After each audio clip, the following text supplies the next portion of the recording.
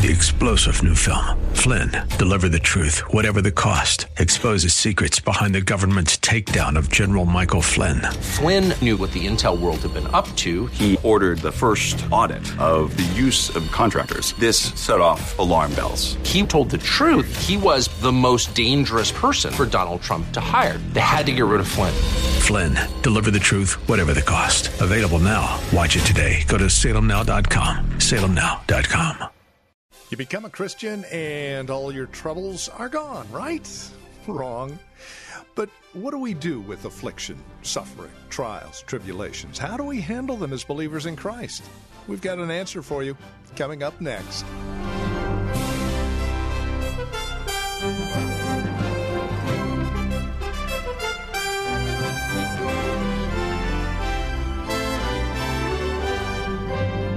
From Reformed Heritage Church here in San Jose, hi and welcome. This is Abounding Grace. Our teacher and pastor, Gary Wagner, has us in Romans. Today, chapter 5, verses 1 through 11. We're answering the question, how do we respond to afflictions, trials, troubles, struggles? It's all found here in the text before us. We are to glory in our afflictions. I know that sounds pretty odd and strange. It goes against the grain of just about everything we believe. Yet, it's right here in Scripture. But we also have God providing an answer as to why we are to glory in afflictions. Here's Pastor Gary with the details on this edition of Abounding Grace. Daniel 9, 7 and 8 talks about it. It says, Lord, to us belongs confusion of faces. How did this happen to us? We are just so broken, so rebellious against you. But you know, even then, we have the strongest consolation. For God pledges to be our help and our support. And we have His promise that in Jesus Christ, we are right with Him. We are at peace with Him. And He is working through our adversities now to encourage us and to make us more like Him. Patience is one of the highest blessings in Christ. What is patience? It is when we accept with meekness those bitter burdens that God brings into our lives and we wait upon Him to help us.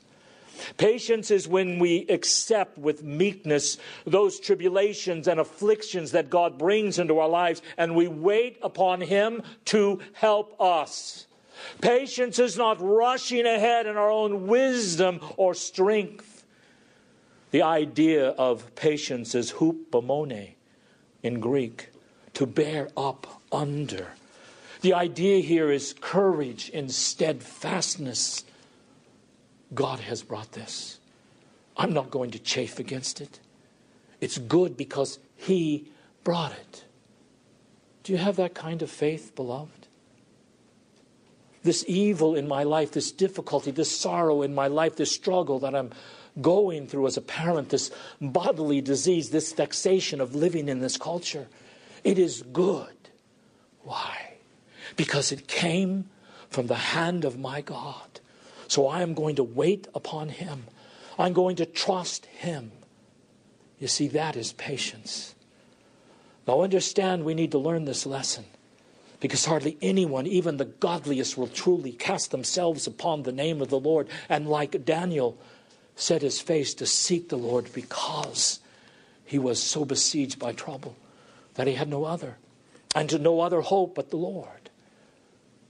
You know, we are such a self-trusting creature until the end. Peter. Now here we might say, boy, if the Lord would only tell me what is going to happen, then I would know what really I should do. Really? Remember, God told Peter everything that was going to happen that night of Christ's betrayal. This is going to happen.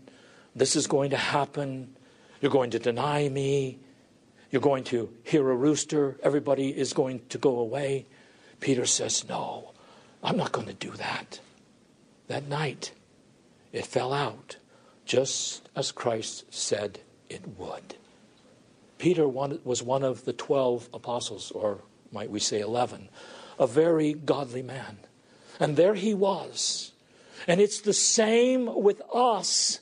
But then God shows us our true self when we bring adversity, when He brings adversity into our lives to show us we have no strength, we have no wisdom. God has to come to our help. And when we bear up under our afflictions, we will bear up under our afflictions because He does help. But understand, patience is not a natural response to afflictions, is it? There is a divine response. Men, when they come into trouble, naturally grow impatient and frustrated. But this is not because afflictions intrinsically make us impatient. Afflictions are like God's big spoon, and it stirs up what's already in our hearts. Suffering stirs up what is already there. So when He brings, to use another metaphor, a refining fire, it brings the impurities to the top. So when we see our anger, when we see our frustration and afflictions having their work in teaching us patience, we can give thanks to God instead of running away from them. Get me out of this. Let me go suck on my sweet vices so I don't have to think about any problems. That's what a lot of people do. Give me a bottle of beer. Give me some liquor. Give me some pornography. Give me some drugs. Whatever it is. So I don't have to think about this or that. But if we bring ourselves under God's affliction, as He squeezes out our impurities, we are learning patience. Only reborn souls can rejoice in affliction because they are learning patience at the hand of God. I dare say if we were told this day, honey, this is the lesson we're going to learn this week.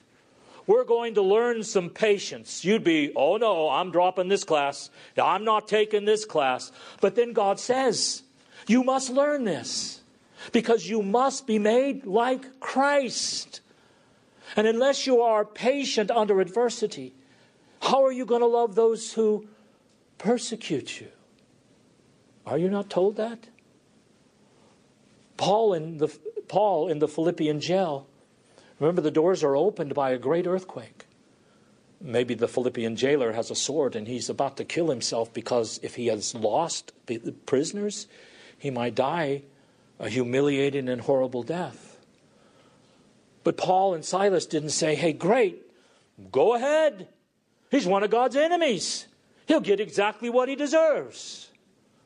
That is what a lot of conservative Christians would say today.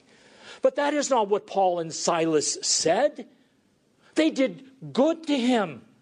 And he was possibly one of the prison's torturers. Why did they do this? Because they learned patience. We are going to bear up under what God has brought into our lives. Or maybe like David, he said in 2 Samuel 2:24, 1 through 4, when he foolishly numbered the people. And God said, you're going to be judged here. So pick your poison. Angel of the Lord, disease, are given over to the hands of your enemies. David said, let us fall into the hands of the Lord, for His mercies are great. That is the patient spirit. Let me fall into the hand of the Lord. If He wants me to be sick, so be it. If He wants me not to have a job at this point in time, then He doesn't want me to have a job. He wants to be my life and joy. If He wants my parents to treat me unjustly, if He wants my children to rebel, I will do everything I can to honor Him. But if that is what He wants, it is good, and I am going to bear up under this by looking to His power and even rejoicing that He has brought this into my life to bring me low. And beloved, that is the only way we get to part 2, that verse 4, patience brings experience. Now the word experience here is proven character. The idea that God refines our faith because He wants it to come forth shining as gold. A diamond, as you all know, is formed under sustained, focused pressure. So is mature faith. Untried faith is immature faith. So a Christian who is not tried is kind of a contradiction of terms. One of the reasons we glory in our affliction is because of this experience. They prove God's work in us to be true. If you have gone through a period in your life where you knew that the Lord was testing you, and you didn't run away from Him, and you didn't bitterly complain, but you humbled yourself under His heavy hand and said, Lord, like with Job, though He slay me, yet I will trust Him. That is refined faith. You look back on that now and you say, man, God was working in me. That wasn't me, that was Him. God was refining my faith. He loves me. And He wants me to be more conformed to Christ. He wants to show that I am not a fair weather friend, that I am a true disciple of the King, no matter what happens. You see, God is forming a beautiful character in us. He is showing that our faith is real. You see, we boast in that because it gives us opportunity to see the hand of God. God is going to refine me. God is going to show that His work in me is for real. It is not my giddy feelings. It's not just my experience of God. It is His own hand in my life, upholding me, strengthening me, enabling me to persevere. And then, of course, that gives us great hope for the future in the present, because we patiently have borne up. Wow, God strengthened me. There is proven character. God has shown that His work in me is for real, and that gives me hope that God will never forsake me. He will never leave me. You know, nothing is better for us than to depend on God's word alone. And that, of course, is a nice Sunday slogan. But we are not going to be brought to it unless we feel fire. We're just not, beloved, because we grow sleepy and worldly. So rejoice, Paul says, in these tribulations, because this is what they bring. They bring a patience that is able to bear up under adversity because it depends upon God's help. It brings an experience, a proven character, like Peter says in 1 Peter 1:7. God has refined our faith and is bringing us forth like gold before the eyes of men and angels for His own glory. And then it gives us hope. Hey, He'll never leave me. I went through that. He upheld me. Whatever else happens to me, I know it will be okay because I know God will continue to uphold me and He will never leave me or forsake me. Now verse 5, and we'll be done today. You will never be ashamed if you hope in God like this, if you trust in His word alone. You know, I wonder if Noah dreaded building the ark. I doubt it. I wonder if Abraham regretted leaving Ur and then venturing everything on the bare command of God. What of Joseph? Looking back over his life thinking, you know, I'd wish I'd never come here. Oh no, he was glad he did. There was a hope that sustained him during those dark days, like David as well. David went through more than we will ever go through, difficult times, and hope sustained him. All you have to do is read the Psalms. What are the three Hebrew children, Shadrach, Meshach, and Abednego, standing before Nebuchadnezzar's fiery furnace, saying, will you recant your faith? No. Then I'm going to throw you in. Go ahead. God may want us to live. He may kill us. But we are not budging. Why? Because we believe in the God who raises the dead. They didn't give a whole sermon, but this is what they believed. What about our Lord Jesus? Was His hope ever disappointed? It says in Psalm 22 that he hoped in his Father while he was upon his mother's breast. And then on the cross he cried out to his Father. He made his final prayer to his Father, even while his enemies were mocking and cheering him on the cross. His hope was vindicated, and he shouted with joy in great victory, "It is finished."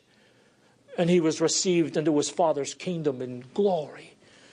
You see, God never disappoints those who hope in him. Never.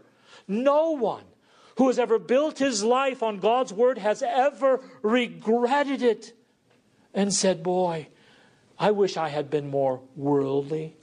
I wish I had doubted God. Boy, I sure am sorry I believed in Jesus." No one has ever said that.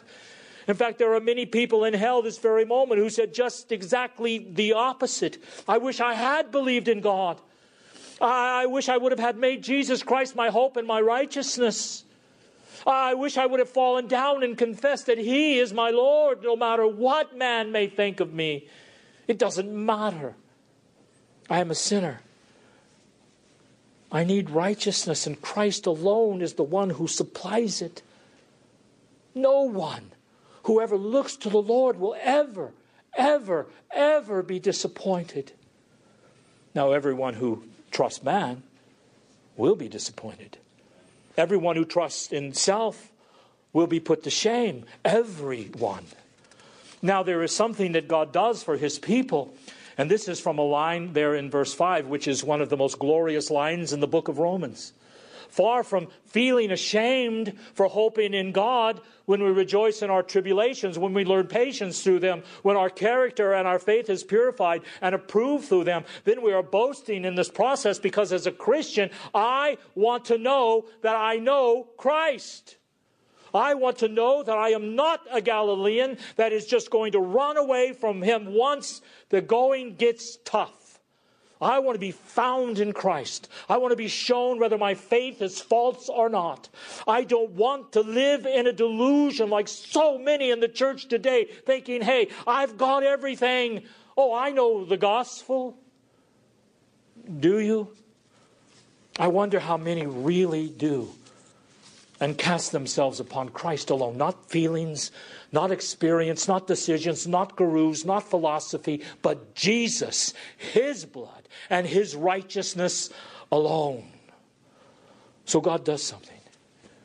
He says, not only am I not going to make you ashamed, but I am going to pour forth my love in your heart by the Holy Spirit. I know what we like. We want to know more about the love of God which surpasses knowledge. Paul said in Ephesians 3, "I want to be filled with all the fullness of God, height, breadth, width, depth of the love of Christ." I want to know this, God said. I want to know this. God says, okay, if you want to know it, when I bring affliction, adversity, suffering, persecution, sifting, testing, whatever it is into your life, you boast in it. You rejoice in it. And then I will teach you patience. Because when you call upon me, I am going to bear you up. I don't ever turn a deaf ear to those who call upon me in faith. And I'm going to reprove your faith, sift it and purify it, so that you love me and not yourself. And I'm going to give you hope. And to top it all off, I'm going to pour my love upon you. And the idea here is in perfect tense. It means an abundant infusion, a continual infusion. I'm just going to keep on showing you my love. What an odd place to learn love. Do you know why we can't learn this in our culture today? You can't learn the love of God which surpasses knowledge when you've got other idols in your life and you're bowing down to them like Rebecca in her tent. You cannot learn God's love when other loves are competing. Things, people, relationships, the perfect husband, the perfect wife, the perfect children, the perfect paradigm. Then I will be fulfilled. forget ever knowing the love of God in Christ then, my friends, in any kind of deep way, in any kind of fulfilling way. Why? Because God doesn't share His glory with another. But when He empties us of ourselves, which afflictions do, and it's a process, it lasts sometimes lifelong. But when He refines our faith and purifies us, it brings pressure upon our lives. These things that we normally are averse to and we want to run from, now we embrace them. And we say with Paul, okay, I am going to rejoice in this because God is refining me and He will bear me up and show me His power. And He's going to show me His love. It is almost as if the apostle here is saying, we're not going to learn and have this fuller taste of God's loving Christ unless we learn first to boast in our weakness and to rejoice when trials and tribulation come our way. Have you ever been emptied of yourself in the sense that I just don't have the strength to go through this, Lord? I can't go on any longer. And you've gotten on your face before Almighty God and you prayed and you felt, in a real sense, God comforting you. And think, okay, this is what David was talking about when he said, God hides me in the secret place of His pavilion. That when I am in trouble, He shows me the secret of His covenant. A secret which is His nearness. That troubles don't mean He's far away. Troubles mean He is close.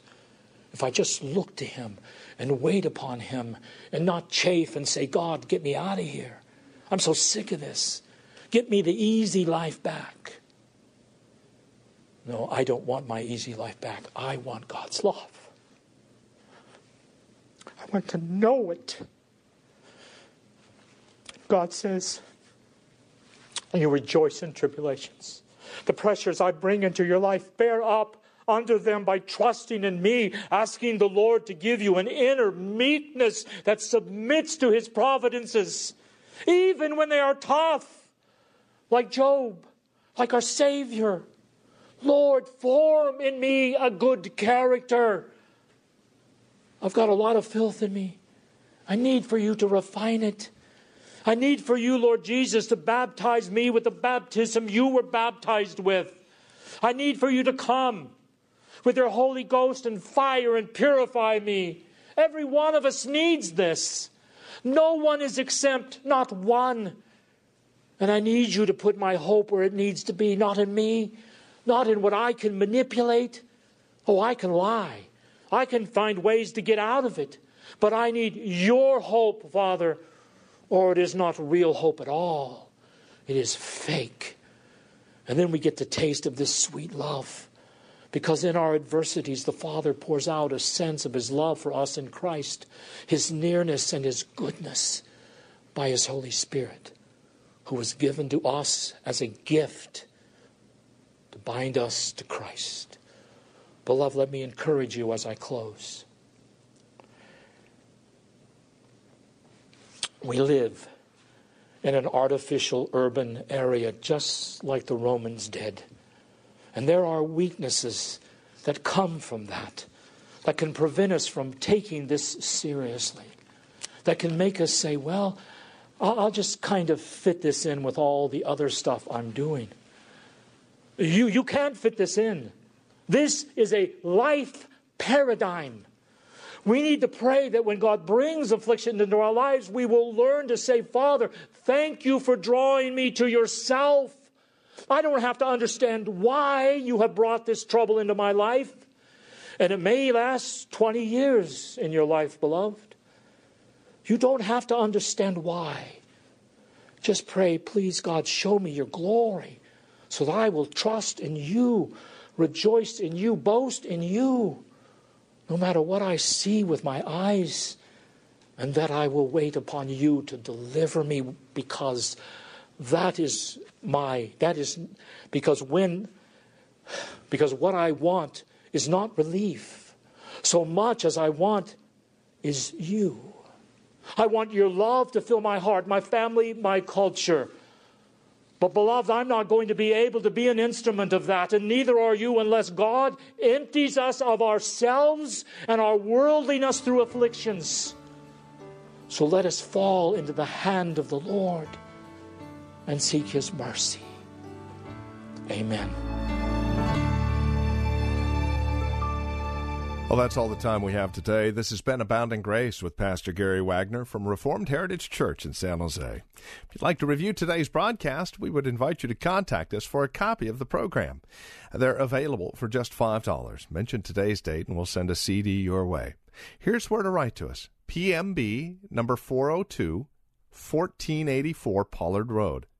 That's in Los Gatos, California. The zip code is 95032. Again, that's PMB number 402, 1484 Pollard Road. Los Gatos, California, 95032 is that address. Our phone number, if you'd rather call, 408-866-5607. That's 408-866-5607. Our website is reformedheritage.org, and if you'd like to join us for worship, Sunday services are at 2 p.m. We meet at the Lone Hill Church on 5055 Lone Hill Road in Los Gatos. Directions at our website, reformedheritage.org, or again, call 408-866-5607. Thank you for joining us today. We look forward to seeing you next time we get together as we continue our studies in God's Word. Until then, may Christ be your abounding grace. 3-star General Michael J. Flynn, head of the Pentagon Intelligence Agency, knew all the government's dirty secrets. He was one of the most respected generals in the military. Flynn knew what the intel world had been up to. He understood its funding. He ordered the first audit of the use of contractors. This set off alarm bells. The explosive new documentary, Flynn, Deliver the Truth, Whatever the Cost, uncovers the facts behind this scandal. Flynn told the truth. He was the most dangerous person for Donald Trump to hire. I find out the worst enemy that I'm going to face in my life is right here in America. They took my assessment and they wanted me to change it. And I was like, I'm not changing it. They had to get rid of Flynn.